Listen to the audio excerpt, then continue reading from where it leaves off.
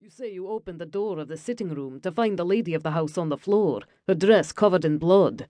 You'd been asked to refill the coal bin on your return from your day out and had gone up there to do so. Mr. McBride glanced down at the notes on his bench. That day was the 7th of July, the middle of the afternoon in the middle of summer. Quite the warmest day anyone could remember, the newspapers reported. A bit too warm for a fire, wouldn't you say? Jacko blinked.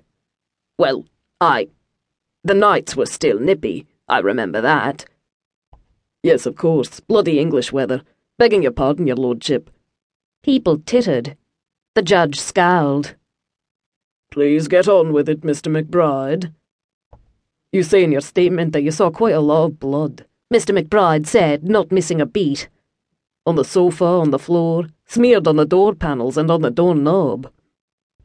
That's right. Jacko put his hand to his heart. Gave me a turn, it did.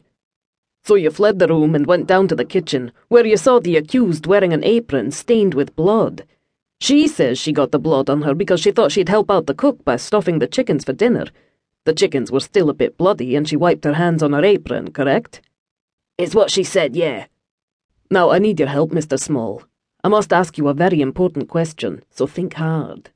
Was there any blood smeared on the doorknob of the door to the back stairs?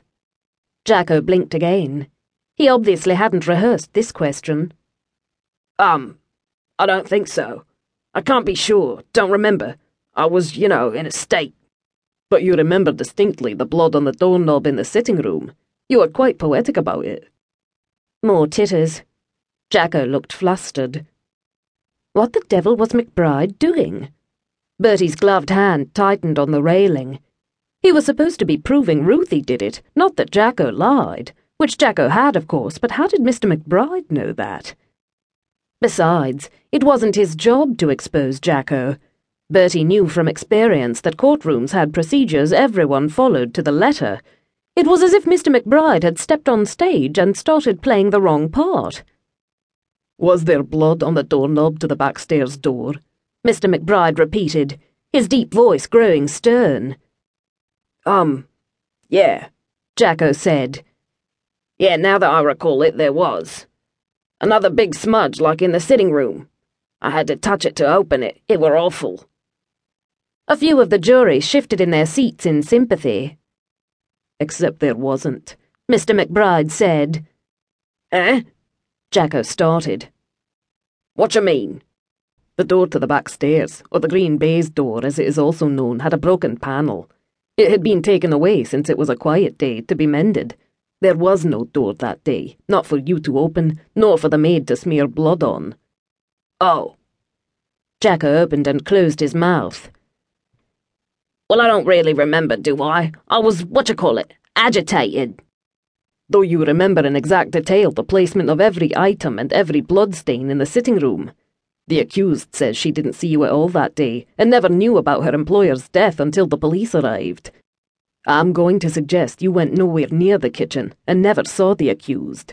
I suggest you left the sitting room and the house entirely, returned later, found the police there, saw them taking away the accused and her bloody apron, and came up with the story about seeing her.